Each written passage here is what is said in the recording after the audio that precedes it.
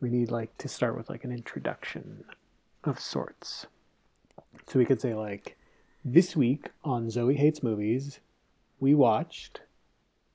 A Touch of Evil. No, not a touch, just touch. The Touch of Evil. No, not the Touch of Evil, just Touch of Evil. Touch of Evil. Okay, let's try it again. This week on Zoe Hates Movies, we watched... Touch of Evil. It's a good enthusiasm. It might be a little bit over the top.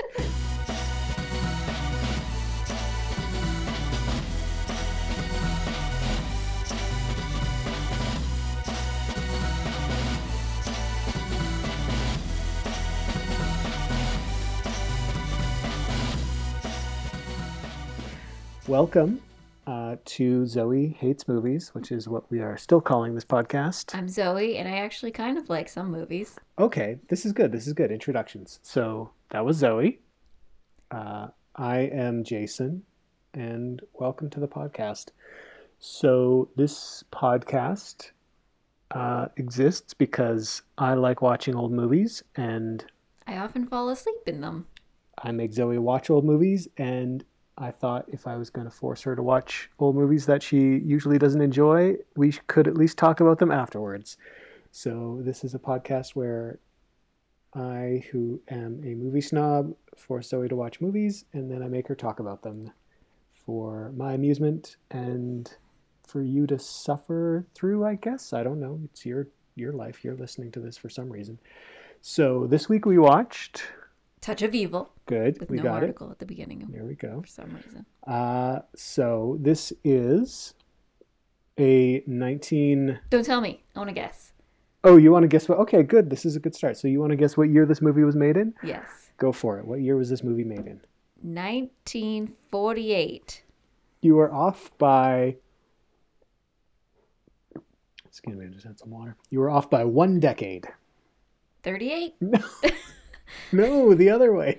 They didn't talk about the war at all. I thought it must be post-war, but not that far. Well, they were doing a lot of drugs. This movie was made in 1958. Oh my God, why was it in black and white? Movies were made in black and white into well into the 60s. Ugh. And also Schindler's List was in black and white. Well, I don't know what that's supposed to mean. It doesn't give me any more context at all. When was that made? The 90s? Yes. Okay. So this was written and directed and co-starred. Wait. I have an important question. Okay, yes, please. I'm really sorry, but this is a real question I have. Yes. Is Orson Welles the handsome Mexican? I'm just really excited about where this question's going to go. Is Orson Welles the handsome Mexican or the mean American? So your question is, was Orson Welles the handsome young man with the mustache who was playing a Mexican? Or was he the old, sweaty, drunk American police detective? The answer to that question is that he was the old, sweaty, mean American. No, really? Yes. That was not where I put my money. So the other guy was Charlton Heston. The other guy was Charlton Heston, who was definitely not a Mexican person. Yeah, I don't know if it's... So this would be slightly problematic. Definitely. Yeah, that's called brownface. That is definitely not PC. Charlton Heston was playing a Mexican named Miguel Vargas with a horrible use of Spanish every now and then. He was not very good at speaking Spanish. He was the worst Spanish speaker. There were, I believe, Mexican actors or Mexican-American actors in this movie. Yeah. They weren't him. They were definitely not him. The Mexican crime boss was played by an actor named Akim Tamiroff, who was an Armenian actor. Marlene Dietrich also played a Mexican, inexplicably. Oh, she was supposed to be a Mexican woman. Yes. I couldn't tell by the German accent. And I don't even know what... Her job was not well fulfilled. She was I guess, Orson Welles' ex-girlfriend? Sort of. So let's go through the movie a little bit, and you can tell us what you remember, what made any kind of sense to you. So you made it through Touch of Evil. I don't know how many times you fell asleep. I didn't fall asleep. I did rest my eyes briefly. And were you conscious during this resting? What is consciousness? Really? That's a very good question. Honestly, there's so much extra stuff in these old movies. Extra Who stuff cares? like what? Well, I was asleep. I mean, I wasn't asleep, but okay, let me give you the gist. Yes, tell us what. This 1959 Eight, so eight close. film is about a. Okay, no, I got this. Yep. His name. Oh, I said it in my head so many His times. name is Senior Touch. I love when I don't get your references. Quinlan. Quinlan, good. Quinlan is who?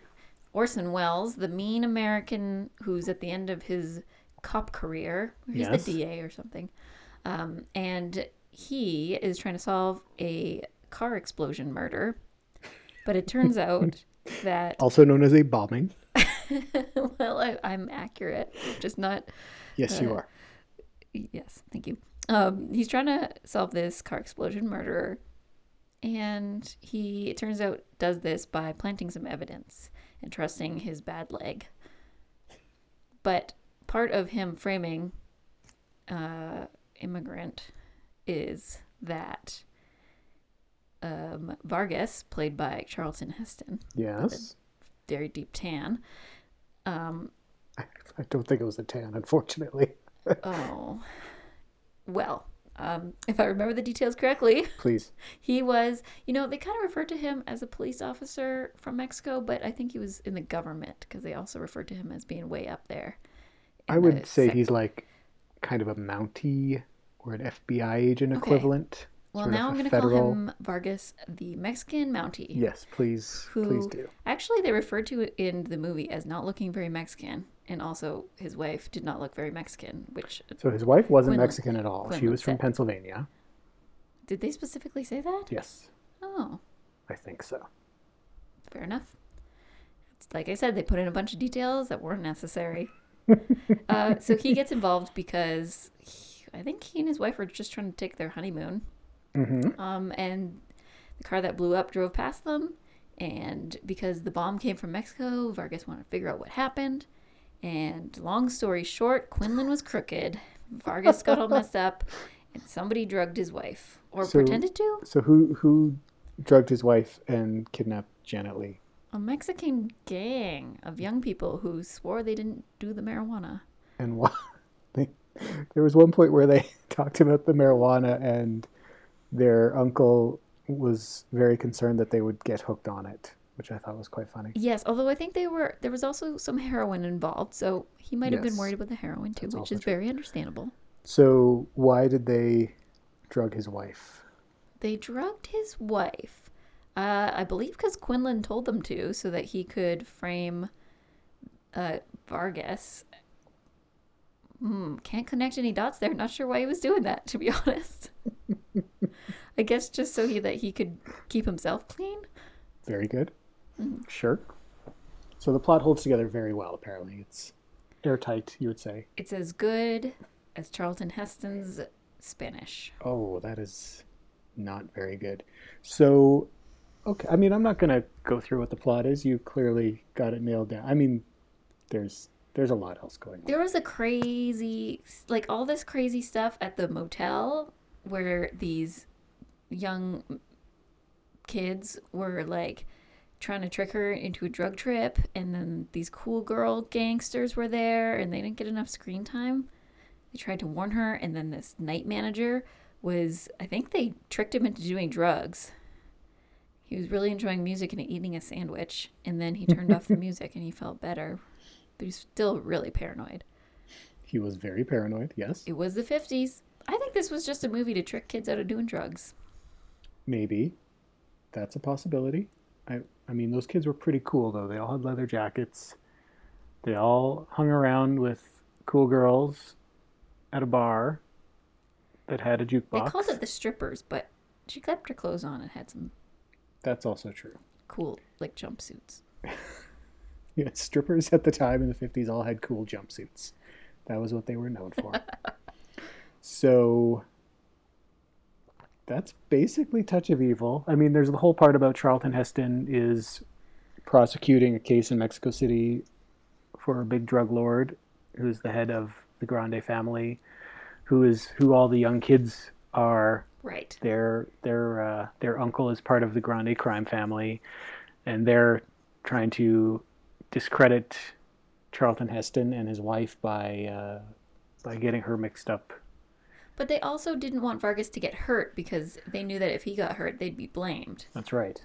So they were trying to There's some just shake subtle up revenge things going just on. enough. Just enough. Yes. I liked the scene at the end. Oh, do you want to ask me what my favorite bit was? I mean, Sort it of seems inconsequential now, but yes. What was your favorite part of the movie? So there's no such thing as a spoiler when the movie is 75 years old. True. Because that was not good math. Sorry to my mom. Not that far. It's only 60. Okay, that's 65. It's not 60 a young movie, years. but yeah, the point holds. This Yeah. is not a spoiler. So near the end, Vargas hooks up another cop to a wire to try and get a confession out of this dirty cop Quinlan, played by Orson Welles, Yes. as I now know. And I don't know a lot about 1950s recording technology, but apparently you put the wire on your friend, you sew it to his shirt.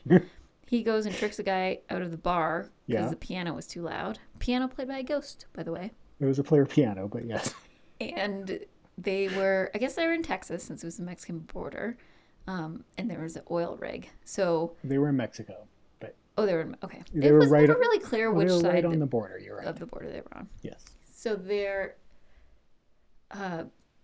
Vargas is climbing all over this oil rig because he has to follow along his buddy cop who is recording the dirty cop.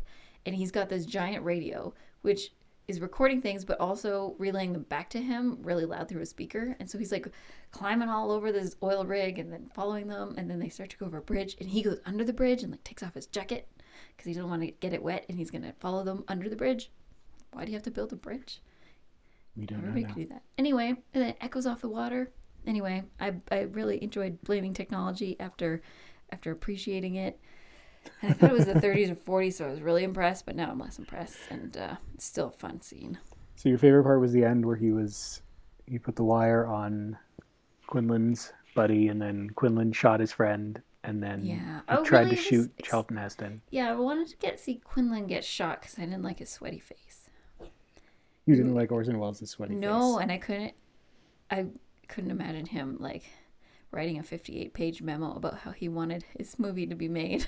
Well, this is the thing, is that so the story behind Touch of Evil is that so Universal was making Touch of Evil. This is what's called a film noir, which you've probably heard the term before. It means a black and white movie. No.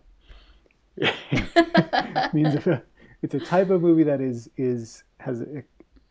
extols a certain dark characteristics of character and plot.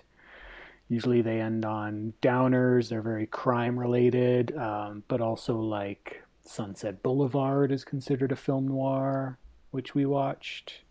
Yes, I remember. You're making the every face like you don't detail. remember it at all, but that's fine. Film noir is like old crime fiction, detective fiction. There's a lot of like Humphrey Yes. Bogart movie. Double Indemnity is a very good example. Anyway, film noir is characterized, sort of got its start in the late 30s, and then it was very popular through the late 40s and 50s. Sort of a representation of sort of post-war malaise in America. So Touch of Evil is what's considered sort of one of the last examples of classic period film noir. This is one of the sort of, film noir was at its reaching its end, partly because Technicolor was being brought in and used in more films, so they wanted them brighter, They cheerier. couldn't make black and white movies anymore. Yes. Film noir was dead. But movies were also, musicals were taking off more, and there was more sort of optimism regarding film at the time. So Universal was making this movie. It's adapted from a novel called Badge of Evil, and Orson That Welles title makes more sense. is going to play Quinlan. And the story goes that they wanted to sign Charlton Heston on to play Vargas. And Charlton Heston heard that Orson Welles was involved, and he got very excited about being directed by Orson Welles, who had not yet signed on to direct the movie. And so Universal realized that if Orson Welles was directing, Charlton Heston would be more likely to star, so they asked Charlton Heston to direct. That's one story. I don't know if that's a true story. Orson Welles at this time had been sort of stuck in Europe directing movies that didn't really go anywhere. His career was kind of at a low point. So he thought this was his chance to sort of get back to America and do a movie, and that he would be off and running again once he did this. So for Orson Welles, this was like a big second chance. Trouble was that he made what I think is a pretty great movie, but I've watched it a couple times. So he made what was a very stylish, you'll notice probably there were a lot of interesting camera angles and very like claustrophobic. There was one shot, I was like, that's a cool shot, when they were in a jail and he was walking down a hallway, which would have been a really boring shot, but they had shined lights through some bars in a cell so that they were a shadow on the wall. Totally. Just had a little interest. And it famously opens with a very long single take. I think it's about 4 minutes. So we open on the bomber setting the timer on the bomb, and from then until the actual explosion, it's one long take that crosses the border with Charlton Heston and Janet Leigh. You're waiting, you're thinking, oh wait, how long did he set it for? Exactly. I know it's going to blow. The tension. So there's tension in that. So he made a very stylish film, Welles did, but Universal sort of famously recut it, and Welles didn't like it at all. So he wrote them a 58-page memo, sort of very carefully detailing what he would like them to change, and they did none of it. So they released Touch of Evil as literally a B movie. At the time, movies were released with 2 features. There'd be like a night at the movies. So you'd go to the movies, there'd be a newsreel, a short cartoon, there'd be the first feature, the B feature. The B feature? The B feature. Thank you. Not about bees, but B. Oh, I thought beef. Oh, not beef. No. Oh, you're making a joke about beef. Yeah. I'm sorry. I tried. I didn't hear you. Try it again. I'll laugh. A beef feature? No, a B feature. I don't get what you're doing. Carry on. So you'd have the shorts, the newsreel, the B feature, an intermission. You think I'm saying beef eater? Yes. What is an eater? It doesn't matter. No, it does not. So you'd have the shorts, you'd have the newsreel, you'd have the B feature. Stop saying that over. You'd have the B feature. And then you would have the A feature, which was like the star of the night. Oh, we're not gonna get a lot of podcasting done after this, are we? No, we're good. I'll run out of steam. Okay, I'm good. Please carry on. Okay. Sorry. So unfortunately, Touch of Evil was released as a B feature.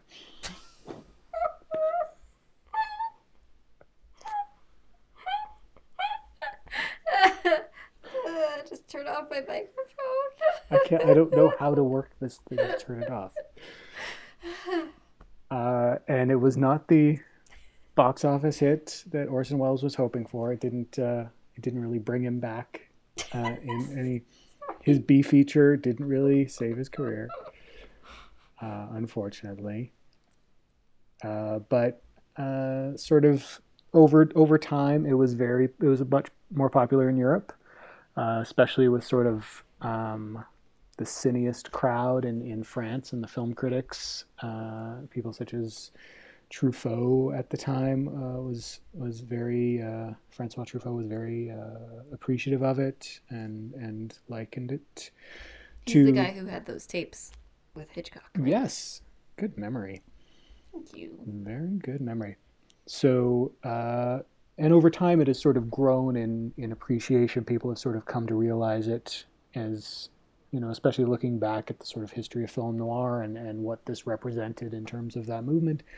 It's become kind of more more appreciated. And then in 1998, Universal decided to do a recreation of the edit using Wells' that 58-page memo that he wrote for Universal. And they got editor Walter Murch, who is an Academy Award-winning editor who did Apocalypse Now, The Godfather, The English Patient, and other things, who came in and sort of recut Touch of Evil to Wells' specifications. So that's the version we watched, which is quite different. Yeah, I was just gonna ask, what's a big difference? You can I bullet mean, point for me. a big difference, like right off the top, is like, so there were, in the original version, this opening credit sequence had one musical score under it, a sort of bossa nova type music, and then there were titles all over it at the top, which Wells sort of felt ruined the effect of what he was going for, which he wanted you to hear the different songs playing from different places and people talking, and he wanted the impression that as you moved with the camera, that you would sort of hear, you would get the sense of moving from Mexico into the U.S. through the sound design. And Universal just sort of slapped some bossa nova music and then splashed titles all over it so that people weren't even paying attention to the screen, which Wells didn't like at all. So there were things like that, and then a lot of various shots and like things that Wells didn't like. So, and the difference was like, ended up being something like 14 minutes of extra footage was added in, so it's a longer movie. Right. There was a lot more intercutting back and forth between Janet Leigh's story and Charlton Heston's stuff. So, and that version people have sort of rightly claimed is an even better version of it. So there's that. That's me nattering on about Touch of Evil for a long time. So Janet Leigh do you know much about her? Charlton Heston's wife? Really? No, just in the movie, sorry. Oh. Wait, I was thinking Orson Welles again. I can't tell them apart. I mean, you would if you saw them next to each other. No, I don't know anything about Janet Leigh, but they gave her a lot of gratuitous, like, nighty shots. I thought, for the 40s, this is quite postcode. Even for the 50s. Yes. So she gets into some trouble here in a motel in Touch of Evil. She's famous for getting into trouble in another motel. Do you know what that might be? Oh, was it Psycho? Yes. I mean, that wasn't the name of the hotel, but no, that is a movie I have fallen asleep in twice. Yes, and you're going to fall asleep in it Third again. time's the charm, dear. Third time's the charm. You're going to fall asleep in it again. She's also Jamie Lee Curtis's mom. Oh. So there's that. And with Tony Curtis. Ooh, what about Vivian Leigh? Are they related? I don't think they're related. I don't know. That's okay. You got me on that one. Who's Vivian Leigh? Well, she was married to Laurence Olivier, I believe. What? I did a project on Laurence Olivier in junior high school. Really? When I had to make a website, and someone I knew was very into Laurence Olivier. And Why are we watching a Laurence Olivier movie right now? Well, because I've already done my penance for the evening. Not true. All right, so that's Touch of Evil. I mean, so did you like the movie? What did you think about Touch of Evil? I gotta say, I stayed awake throughout the entire thing. Now, for you, that is possibly the highest rating a movie can get. Well, let's not be too dramatic here. I enjoyed it. There's some interesting bits. It, just like movies of that era, drags a little compared to what I have been conditioned to enjoy as a 21st century movie watchist. And the watchist. I am the watchiest. I was kind of more interested in like what's the story of the Mexican gang, right? And that side of things. So not bad by any stretch.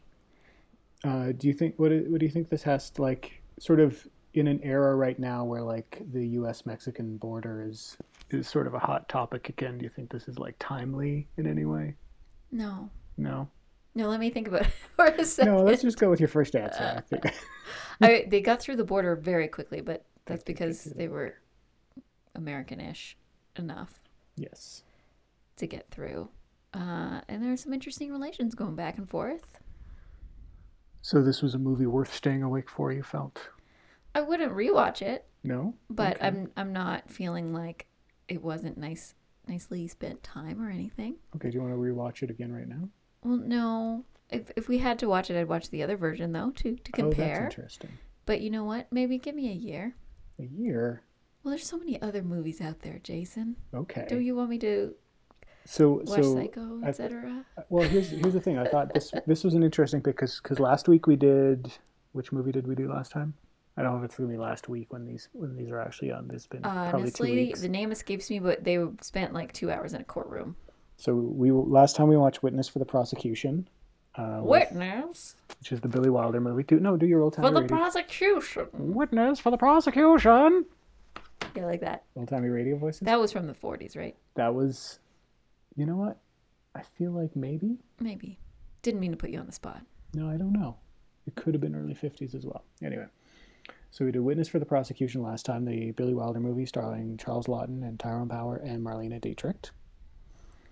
And then Marlena Dietrich is here in Touch of Evil. So we have a few ways we can. What's nice about Touch of Evil is there's a lot of people in it that we could. If Right, we could got make Charlton we could Heston, we got make a Orson change Welles. as well. So we have We got Charles Jenna Heston, Lee. Janet Leigh, Orson Welles. So I wonder what movie we should do next. I'd say that we could like let the internet decide, but There may not be an internet to there decide might for not us be an yet. internet. That's exhausting as Let's well. not put that power into anybody else's hands We'll yet. decide it for ourselves. You've served me well-ish so far. All right, so Touch of Evil is a movie worth staying awake for if you're a Zoe who hates movies, or if you're just a person who doesn't. For me, I think it's fantastic, but I'm a nerd and I quite like Orson Welles style. So to end off the podcast, I think it's a good idea to let you recommend something that you actually enjoy as opposed to being forced to watch old movies with I heartily agree. the bribe of wine. So this week I'm going to recommend cinnamon bun waffles. This is a surprise to me, but I can't disagree with the choice. Tell us about cinnamon bun waffles. So I have been enjoying waffles recently, and a friend of mine suggested to me cinnamon bun waffles. And I looked it up, and there was a super simple recipe where you just go find yourself those cinnamon buns in a tube. They sell them in the dairy aisle in our grocery stores. In a tube? In a tube. You just don't want to mention the brand name. They didn't pay me. Oh, I see. So no buzz marketing. We're waiting for some sponsors. I'm open. So you take... Here, if you make cinnamon buns in a tube, here's your chance to get on the podcast. The opportunity is here. And It's now... the opportunity of a cinnamon bun tube lifetime. Let me give the recipe, Jason. Tube This is buns, important brought to information. you by the makers of Tube Steak. I don't think that's true. Get your buns in a tube today. This I'm is working supposed on to my be PG. I'm working on my ad copy.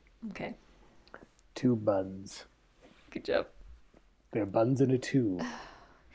The recipe for In a this world where delicious tubes waffle. contain buns. You just talked for 14 minutes. One man and one woman.